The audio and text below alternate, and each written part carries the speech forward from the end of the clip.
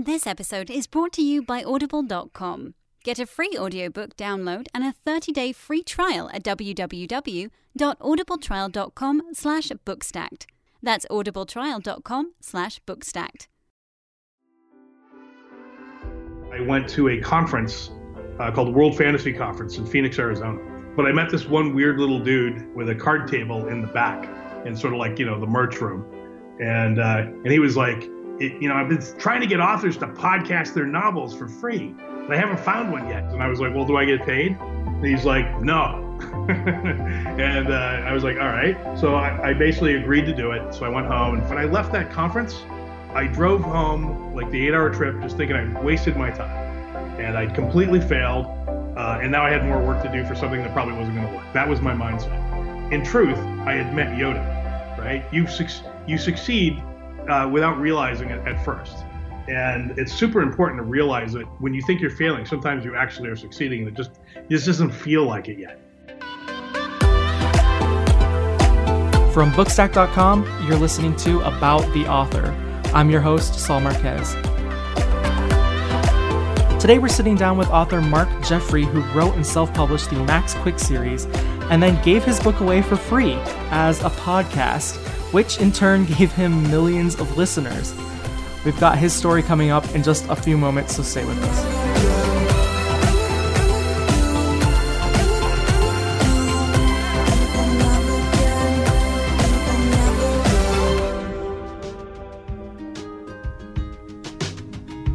So when Mark Jeffrey was young, he was pretty sure he was going to be a writer. He loved reading books, especially the Chronicles of Thomas Covenant by Stephen R. Donaldson. Nobody's heard of it now, but in the 70s, these books were like the bomb. And so with that idea of becoming a writer, Mark started off college as an English major. But after a while, he dropped the English major and went into computer science. And about, maybe midway through sophomore year, I kind of went, you know what, I'm getting older and I'm growing up. Better do something real or I'm not going to be able to make any money. And that actually turned out to be the correct answer. So I ditched the English major and dove into computer science and graduated with a computer science degree from the University of New Hampshire. So, so I had a life skill that was like sellable right away. And from that point, Mark became very involved in business. In fact, if you Google Mark Jeffrey, you'll see that he might be best known for being a serial entrepreneur. Even after having written and published several books, Mark is still actively involved in starting companies. Like right now, for example, he's one of the founders and CEOs of a company called Guardian Circle. He even made an appearance on Apple's reality TV show, Planet of the Apps, where he pitched his app to Jessica Alba, Gwyneth Paltrow, will.i.am, and Gary Vaynerchuk. And so it took several years for Mark to shift his focus from entrepreneurship to writing when he finally tackled his first book, The Pocket Independent. It wasn't until later in life. I had one really big success and one really horrific failure in business. And it was after the horrific failure in business that I wrote Max Quick. Something about that experience like snapped my mind in half and opened it in a new way. I was just able to write a lot better. And I can't really explain it other than, it seems to be a common theme that, when you get the crap kicked out of you, all of a sudden you become artistic for some reason, right? So you said it was a business failure, I guess, that kind of opened that door for you. Yeah, Can you go into that and what that was, or is sure. that? Let's dig into it. So yeah, I'm happy to. I'm happy to now because I'm far removed from it. So it's like a scary story that happened to somebody else. So I'll very quickly. I did a company called The Palace. And that was an avatar chat thing on the internet. It was backed by Time Warner, Intel, and SoftBank. I raised $12 million in 5 minutes at the top of the Rockefeller Plaza building. That's crazy. Okay, how do you do that? I have to ask. Time Warner was merging with Turner at the time. And so people's jobs were on the line. And I said, well, that guy probably wants this, and this guy probably wants that. And I just basically mapped it all out. And I figured out a way to offer everybody what they wanted and raise money with that at the same time. That's basically how it happened. Mm-hmm. So, and that was the first time. I was like maybe 27 when this happened. We sold that company, big success. I was like internet famous for a while. And we had 10 million users at its peak, which for 1998, that was huge. That was like half the internet in 1998. Then I do my second company called SuperSig, where I raised like $2 million, which was about right for sort of a seed fund. and the big crash of the market came in 2000. And I basically, my partner and I started paying people salaries out of our pockets. I had some money from the palace, so I was good for a while. And bottom line is, after that, we kept the company going for a while, and at the end of 2001, we ran out of money, and of course 9/11 happened. So everything got blown to hell in terms of the market, and I lost all my money. So I had to go live on my friend's boat. I was basically homeless. And I just sort of hid from the world. And so basically when I was destroyed, effectively, started work. I had a lot of time, as I said, so I started the first Max Quick book. And I always wanted to write. I'm like, well, I'm screwed. I was always afraid of writing because I would be screwed, maybe, right?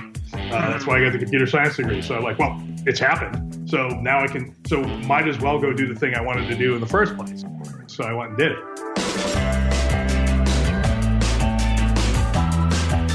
Can you briefly describe the plot of The Pocket and the Pendant for those who haven't heard about it? So basically, time stops suddenly all over the world, except for one character named Max Quick, who is a boy who is 12 and has issues with his memory, shall we say. And at first he thinks he's all alone. And of course he's not alone, because that would be a really super boring book. So he runs into a couple other kids who, like him, are free to move around and stop time. So the basic plot is all this stuff happens, and there is something special about all these kids, and why they're immune to the stoppage of time. And they basically have to unravel the mystery as to what's going on, why is time stopped, figure it out, and then once they realize what's going on, go on the offensive and fix it. And so that's pretty much the plot. So did you find writing the book easy, or was the process difficult in any way? I did, because it was sort of it was the first thing I attempted, and the characters really grew on me. They say the characters start speaking for themselves, which sounds like BS, right? Until you actually start doing it, and then you're like, oh, that's weird. It does happen, right? And and they just sort of do things that you didn't expect them to do as you're writing, when you sort of get in the zone and you just kind of go with it. So for me, Max Quick was definitely special and first. That said, I painted myself into many, many corners because I was inexperienced as an author and had not yet learned the art of outlining before writing. At Pocket and the Pendant, and basically the Pocket and the Pendant is a very short book. It's only the HarperCollins version is about 65,000 words. The original self-published version is 95,000, which is about the same size as the first Harry Potter book. So it's not very large. The second book, Max Quick, The Two Travelers, is 180,000 words, and I wrote that in 6 months. And the reason why is, and I didn't really rewrite it more than twice. And the reason why is because I outlined that one beforehand. Because I made such a mess of things in the Pocket and the Pendant because I didn't know where I was going from the beginning. So you finished The Pocket and the Pendant. You've completed the book. What was your plan then? I mean, were you going to immediately go to self-publishing, or were you looking for agents, or what were you doing? Yeah, so I didn't know. So I wrote it without really having a plan. After I was done, I was friends with a guy named Michael Backus, who had been Michael Crichton's editor. And so I went to him and I said, hey, so I got something I think is pretty cool. How do I get it published? And he said, well, you have to get an agent, and a literary agent. And that takes at least a year in the best case. And, because things take forever in this world. Once you get an agent, the agent has to shop it around and, to the publishers, and that takes another year. And then once somebody says yes, it's about a year before it hits the shelves. So that was 3 years. I'm like, 3 years? Are you insane? I'm from the internet. That's like a century in my world. So I just basically was like, that is just fully unacceptable, no. And so I went looking around and I found Lulu.com did self-publishing. And this was in 2004. So I just self-published it. And that was super cool. It was up on Amazon and nobody cared. Nobody bought it. So, yeah, I was going to ask, nope. What was it like? Just nothing? So, right, because I was one of millions of self-published books. I was just another one. And I suddenly realized I had a severe marketing problem. And I sort of scratched my head about how to solve it. I tried lots of things that didn't work. And I just started doing what I doing business, which is basically I start pushing buttons, see what happens, try things, and 90% of it doesn't do anything at all. And so I went to the thing that did work was I went to a conference called the World Fantasy Conference in Phoenix, Arizona, and talked to a whole bunch of agents, talked to a whole bunch of authors and a whole bunch of publishers. They all said, go away, boy, go away. But I met this one weird little dude with a card table in the back in sort of like, the merch room. And he was like, yeah, I got this podcast called The Dragon Page. And, I've been trying to get authors to podcast their novels for free, but I haven't found one yet. If you decide you'll do it, I'll promote it on The Dragon Page. And he already had like a listener base. So he kind of described what a podcast was. I hadn't heard of that before. Right. That was one thing I wanted to stress is the fact that, so this is like 2004, 2005? 2004. This is the end of 2004. Podcasting isn't really a thing yet. It's not at all what it is today. No, not even close. So most people had not heard about it. And so he told me what it was. And I was like, well, do I get paid? And he's like, no. And I was like, all right. And so I thought about it to my credit, I thought about it for a total of about half a minute where I was like, wait, my problem is not that I'm not getting paid. My problem is nobody cares. Nobody's heard of me. Nobody even wants to read my stuff for free. That's my problem. So I basically agreed to do it. So I went home and figured out how to use GarageBand and all that stuff and created the podcast of the Pocket Independent. And true to his word, Evo Terra, which was the guy that I met, started promoting it. So I had listeners right away, which was great. And I had like maybe 20,000 listeners, something like that, right out of the gate, which that's cool. That was like instant, like within a day or what? It took a couple of weeks, but yeah, it was pretty much, it was instant. And that was all thanks to Evo. And here's the key point. When I left that conference, I drove home like the 8-hour trip, just thinking I wasted my time and I'd completely failed. And now I had more work to do for something that probably wasn't going to work. That was my mindset. In truth, I had met Yoda. When you meet Yoda, otherwise known as Evo Terra in this case, you don't necessarily know that that's Yoda, right? You succeed without realizing it at first. And it's super important to realize that when you think you're failing, sometimes you actually are succeeding and it just doesn't feel like it yet. And so, when Luke met Yoda, he didn't know it was Yoda. Yoda's like, looking for someone, found someone, right? Starts going through his junk and Luke's like, dude, get out of my stuff, man. And, but little does he know he's met the Jedi Master he's looking for. So that was kind of what happened to me. You're listening to The Pocket and the Pendant by Mark Jeffrey. Read by the author. Produced by Mark Jeffrey in association with Michael. I do want to ask too, about the process of recording that audiobook. Had you recorded anything before? Did you have to go buy equipment for this? What was that like, putting that together? Because you, for those who obviously haven't heard, you're the one who's narrating them and everything. And then you even have music in the background and all of that. So what was that like? Yeah, I hadn't really recorded anything seriously. I mean, I goofed around with GarageBand, but nothing, I wasn't really serious about it. And I didn't know much about sound. So yeah, I had to buy some equipment and kind of figure it out. And, if you go back and listen to what I recorded in 2004, it's certainly not up to snuff to today's standards. But for back then it was passable. And I felt that, and no one had yet done a podcast, a serialized podcast of audiobooks. 1. A very strange little boy. On April 8th at exactly 3:38 in the afternoon, the world stopped. It was and in the same week, by the way, so I have to give Scott Sigler and T. Morris credit. They did their books the same week that I did. They came out with their first episodes. I don't know technically who was first. I don't know. Different people say different things. So I just like to say all three of us did it at the same time, and it was a tie. So there it is. But yeah, I didn't know what I was doing. And all three of us had very different takes on what a podcast audiobook was. I decided that it was a straight reading, dramatic. So, if people have accents and do voices, I do the voices. And there was bed music underneath because I wanted it to feel like a television show. So I got some soundtrack music and, did my best to sort of cut that together to score it, if you will. And that was my interpretation. Scott Sigler was very much like, shock jock kind of, he had a little intro in the beginning and he talked to you about, what happened last week and what's going on this week. And all right, now it's time for the episode. And off with the episode you go, and it was just a straight read. T. Morris, his interpretation was it was a voice play. So he actually had actors. Yeah, he went insane. He was like a BBC production with all kinds of different voice actors, and he really got into it. And he's an actor himself, so I mean, it sounded really good. So there's 3 different takes on it. I'd say probably Sigler's take was the most correct out of all 3 of us.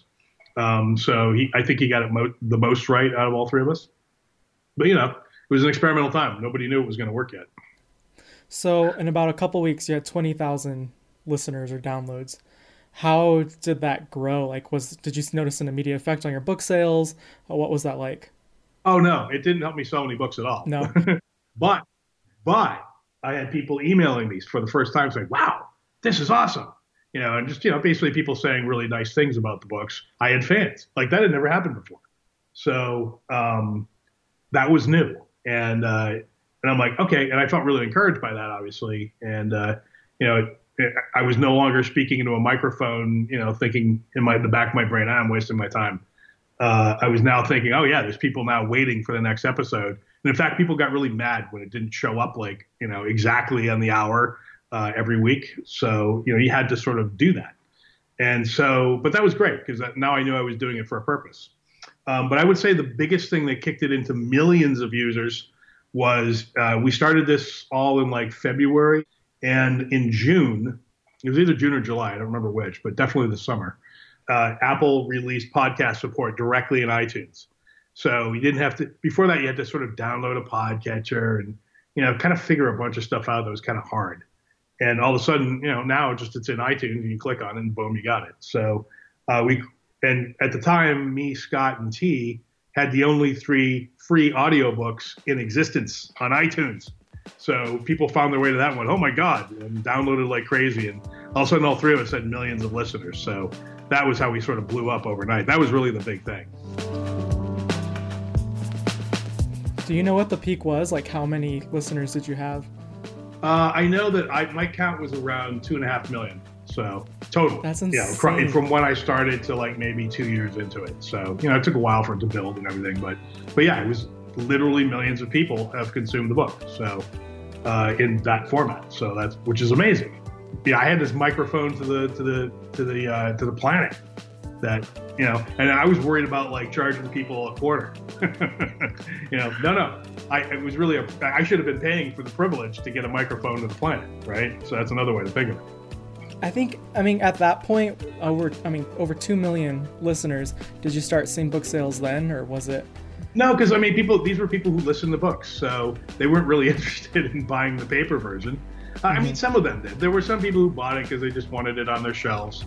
But that was a small percentage. That was not really a big percentage of them. But what it did do, but I'll tell you that the thing that it did do was it got me a few famous listeners. I was going to ask you about that. Yeah. So Abigail Breslin, who is, I guess, most famous for Little Miss Sunshine, is the movie she starred in. She started a bunch of other stuff since then.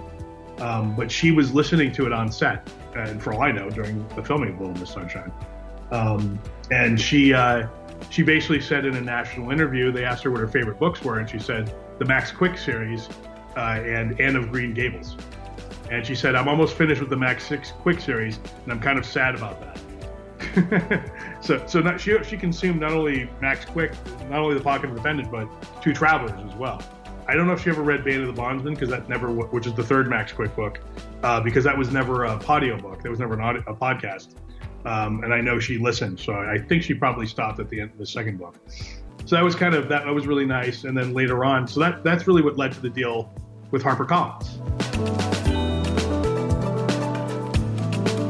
When we come back, we'll learn how The Pocket and the Pendant went from being self-published to traditionally published, and how republishing the book differed from Mark's original experience. We'll have all that right after this break.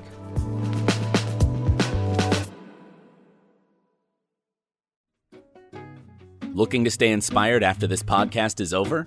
You don't need us to remind you that some of the best inspiration comes from reading books. And what better way to consume books than with Audible? In the subway or in the car, when you're mowing the lawn or doing dishes, it doesn't matter where you are or what you're doing. you can always catch up on your TBR list with an audiobook. And for listeners of this podcast, Audible is offering a free audiobook download when you sign up for a 30-day trial at audibletrial.com/bookstacked. Audible's selection of over 1,800 titles includes books like Victoria Aveyard's Red Queen series and Tomi Adeyemi's Children of Blood and Bone. Again, go to audibletrial.com/bookstacked for your free audiobook. And don't forget that even if you quit the trial, you get to keep the book.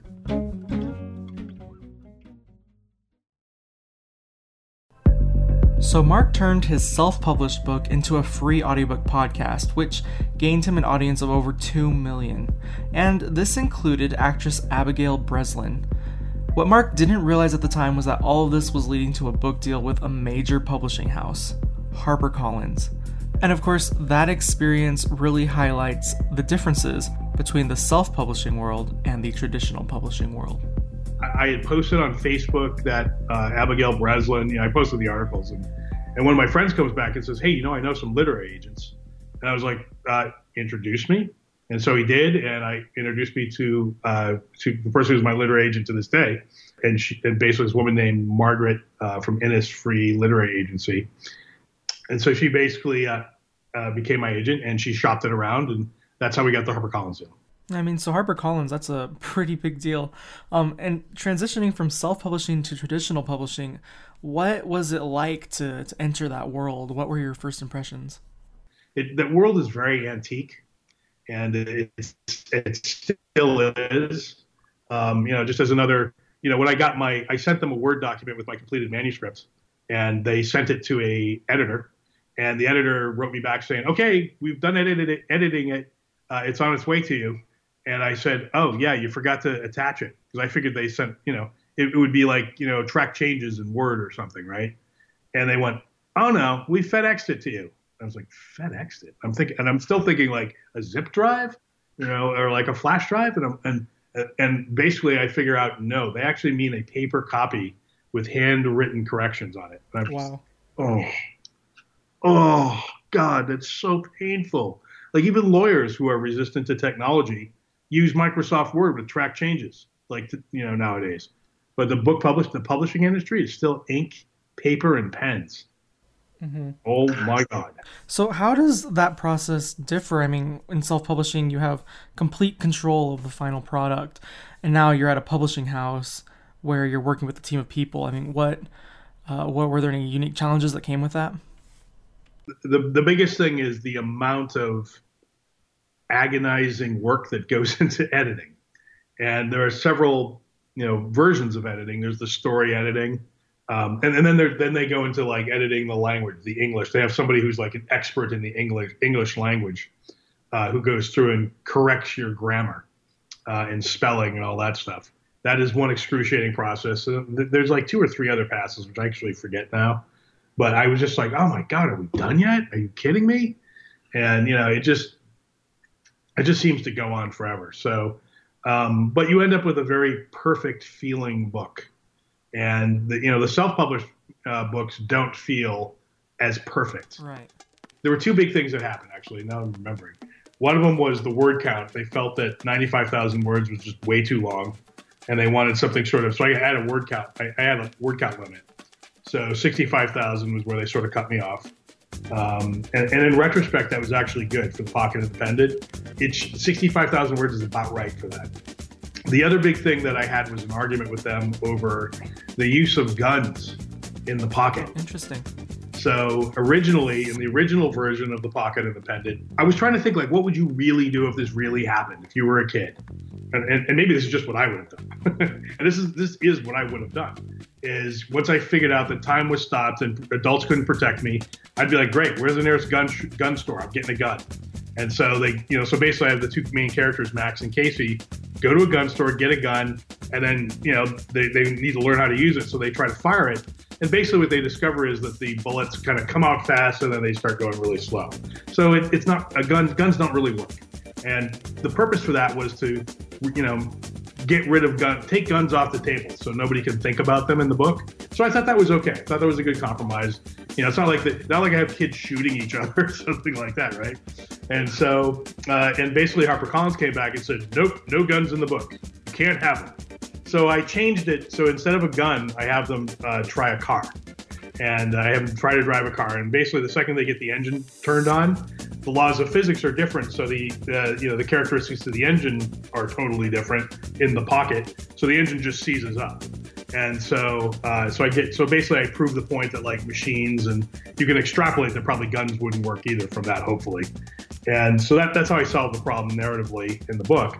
And then about, I don't know, maybe a few months after The Pocket and the Pendant was published, The Hunger Games came out. And, The Hunger Games is all about kids in a death match. Never mind guns, they got all kinds of crazy stuff that they're killing each other with. And I go back to my editor, I'm like, you wouldn't let me put a gun in the book that like did nothing? And have you read The Hunger Games? And, of course they're like, oh yeah, that's like totally different. I wouldn't have done that and blah, blah, blah. I'm like, okay.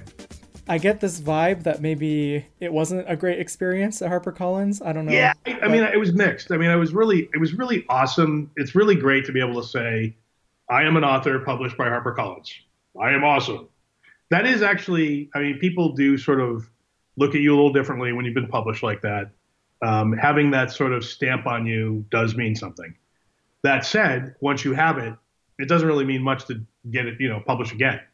It's sort of not the same thing. So when it came time to do the second book, we talked to Harper about publishing The Two Travelers, which is 180,000 words and a far more expansive kind of book.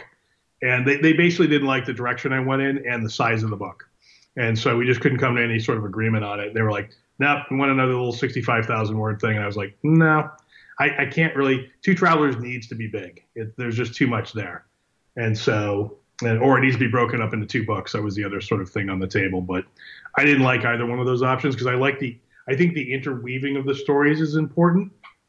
And I wouldn't want to just sort of, there's basically two main narrative plots to the story. And I would have had to sort of chop them up into each of their own book. And I didn't want to do that. So we never ended up getting a Harper deal for any of the other Max Quick books. So I just self-published those. So as a result, they're much larger and they're exactly what I wanted them to be. But they're probably, they lack the benefit of that sort of excruciating editing process. There is a lot of value to that. It's just painful. And, I think my frustration with HarperCollins doesn't come from that at all. I appreciate that process. It comes from them using paper and pen instead of Microsoft Word track changes to accomplish that. Because they could have very easily made their changes and I could go, accept. No, not that one. That one I want to keep. Except it would have just been tons, like months would have been saved in work. Yeah. And so I'm in this creative writing class right now. It's taught by Brandon Sanderson. I don't know if you've heard of him. I've heard the name. He's a fantasy author, and he completed The Wheel of Time for Robert Jordan. Ah, right. That's where I know him from. Okay. And our lecture this last, I guess a couple days ago, he was talking a lot about like copyright deals and stuff when you get to that point. You're able to sign with a publishing house. And one of the things he was talking about was giving away rights to like sequels and audiobooks and stuff like that. When you were doing your HarperCollins contract, I don't know if you're even allowed to talk about this. Maybe I can. Okay. When you were putting that contract together, then were you able to keep all of those rights? Did they ever want rights to sequels or rights to the audiobooks or anything? Or were you pretty free to do what you wanted? So I negotiated the rights to any sequels were mine, and I could. They had the right to refuse. So basically, I had to go shop it to them first, and if they didn't like what I was plugging, they could say no, and then I was free to shop it to other people. But they had the first right of refusal. Okay. For the Pocket and the Pendant, I do not. I have the right to leave. This is in my contract. I have the right to leave up the podcast audiobook or podiobook. Like they did not make me take that down. And they tried to initially. They initially were like, no, you got to delete all the audiobooks. Okay, yeah, I was wondering about that. Yeah, they tried to go there, and I just said, no, dudes, you've got to let me leave those up. And so they agreed to that, but they said that they had the right to record an audiobook also, should they choose to do that. So they never exercised that option for the Pocket and the Pendant, but they could have. They would have. And I tried to say that you will let me read it if that happens, and they basically told me no. They wanted to have a professional reader do it. So I lost that battle. All the film rights, all the movie rights, Any other sort of derivative work rights were entirely mine. But the book rights to the Pocket and the Pendant, the publishing rights, to this day remain with HarperCollins. I can't just go and publish, my own edition of the Pocket and the Pendant. They have the sole and exclusive right to do that. So I can't make a box set of the full trilogy, unfortunately. Right. And you can't, I don't think, get those Lulu editions anymore, can you? No, they maybe take down the Lulu ones. Yeah, those are gone. So those are no more. So all of that started like with Max Quick and everything. That was like 2004. I don't even know, you were writing it probably 2003 and everything. So yeah. We're in 2018 now. How have you seen the publishing industry change in the last 14, 15 years? Well, the last time I had like truly direct contact with it was like in 2011, because that's when the Pocket and the Pendant was published. I think it's probably still the same in terms of the technology they don't use. I was going to say use, but actually don't use. That all said, I think it's become a lot. I mean, it's great that anyone can publish something to Kindle. So the Kindle direct publishing experience is awesome. And the ability to publish to Audible your own audiobooks is also awesome. You don't need a publisher anymore. The publisher really doesn't provide, they used to provide distribution, like that was why you published a book, because there was no other way to get distribution, because you had to manufacture books. And with the Kindle and Audible, you don't need those guys anymore. The part of the value that they provide that you have to provide on your own is the editing. And if you have a really great editor, then you're good there. And the marketing. Now, the traditional publishing houses don't really do a lot of marketing these days. They kind of leave that up to the author. So you're already doing your own marketing anyway. A lot of people think when your book gets published, like all of a sudden the sides of buses like have your book cover on it, and no, that doesn't happen unless you're J.K. Rowling. That once they know they've got a sure hit, then they'll invest that kind of money in. But they're not going to market your book if you're a first-time author, so you have to do that yourself anyway.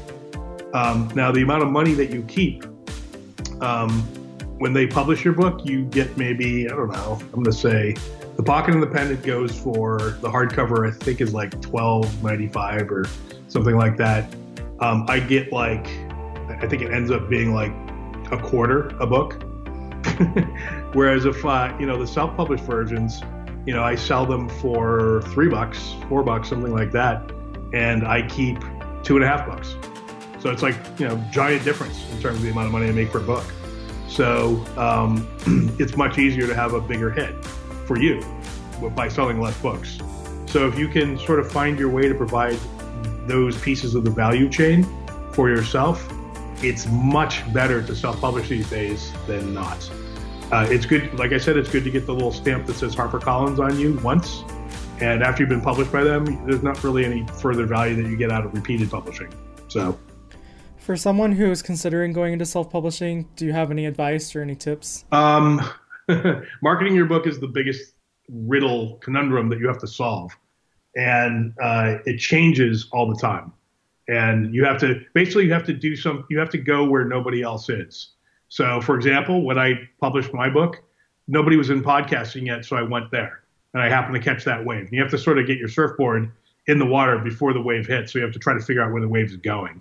So, there was another moment like that when Kindle Direct Publishing came out. If you were one of the first people in on that, that was a really great place to be. I don't know where that is right now. But somehow you have to find a way to rise above the noise. And, it might be building a Twitter following. It might be, Facebook page. Although that seems kind of lame right now. I don't know, maybe WeChat or Telegram or something like that. Probably Snapchat. Well, even Snapchat's kind of old news at this point. So I don't know what the hip new kids are doing these days. Instagram still. Whenever that is, go there. I mean, what you're describing, it sounds just like entrepreneurship. I mean, and that's what you do, and it kind of fits in perfectly, I think, with your publishing career and stuff. Do most people realize that, or? Yeah, you have to be an entrepreneur as an author. You can't divorce the two. So when you're writing your book, you can sit in your house and be all alone and basically write whatever you want. But then when you're done writing your book, You can't just sit there and be like, oh, okay, people, now come and buy my book. It's done. And then when nobody comes, you're going to wonder why. And the reason why is because you haven't told anyone about it. And so you have to market your book. You have to tell people about it. You got to go out there and, Bible thump. You got to speak the word. And that means speaking, reading from your book aloud to anyone who'll listen, anybody, because you never know when Yoda is going to be in the audience.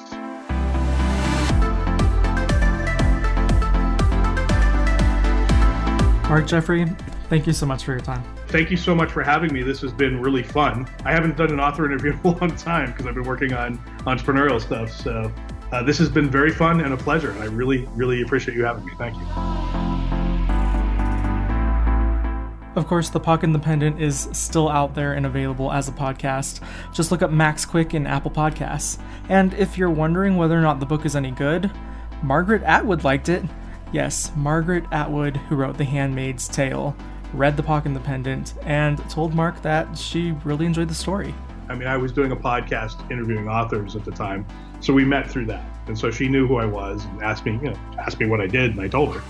And she apparently went and grabbed a copy of the book and read it, and really liked it, and said some nice things about it. So I got that. I have that on video. Thank God. That's a very powerful endorsement right there, Margaret Atwood. She wouldn't blurb the book. I did ask her to blurb the book. Basically, what she said is, "Look, I'm Margaret Atwood. Like everyone and their brother wants me to blurb their books. If I blurb one, I'll never stop. I'll never leave my house because everyone will be all over me to do that." So I kind of said, "Yeah, I get it. It's cool. No big deal."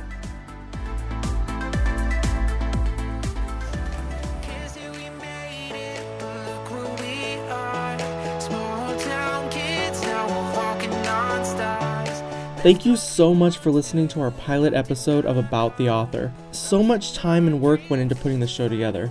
And of course, there's more to come each week this month. But if you liked what you heard and you want to support the show, one of the easiest and most helpful things you can do is leave the show a rating and review on Apple Podcasts. This podcast, while only running through the month of June, might actually be something we bring back later in the year and produce on a continual basis. So when you leave a review, you'll actually be making it easier for me to book guests for future episodes and therefore continue the show. So if you have a couple of minutes today, please leave About the Author a review on Apple Podcasts. Also, if you have a comment or suggestion, be sure to visit author.bookstacked.com to get in touch. I also have to give a special thanks to Anchor for hosting this podcast for free. You can start your own podcast at anchor.fm. They're like becoming the YouTube of podcasting, so seriously check them out if you're thinking of launching your own show. And of course, a special shout out to everyone who provided feedback during this podcast production. That includes my friends and peers at Brigham Young University and, of course, the incredible Bookstacked team. Next week on the podcast, we're speaking with Obert Sky, author of the popular Love and Thump series. Be sure to keep an eye out for that episode next Friday. When we